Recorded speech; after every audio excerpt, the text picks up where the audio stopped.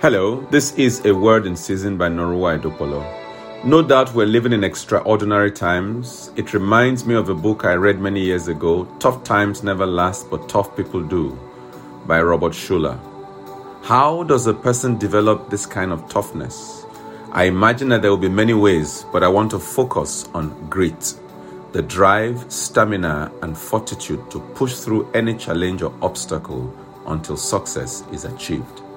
The Bible is replete with examples of saints that succeeded against all odds, folks who had grit. Joshua chapter 1 and verse 9. Have I not commanded you, be strong and courageous? Do not be afraid, do not be discouraged, for the Lord your God will be with you wherever you go. In this passage, God commands Joshua to be strong and courageous as he prepares to lead the Israelites into the promised land. Similarly, we can take courage and draw strength from God as we face challenges and pursue our goals with determination and grit.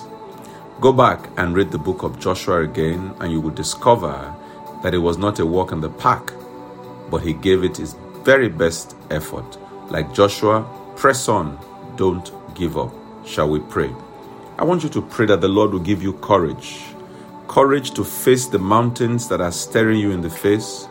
Courage to move forward in spite of them. Courage to keep going until you arrive at your destination in Jesus' mighty name.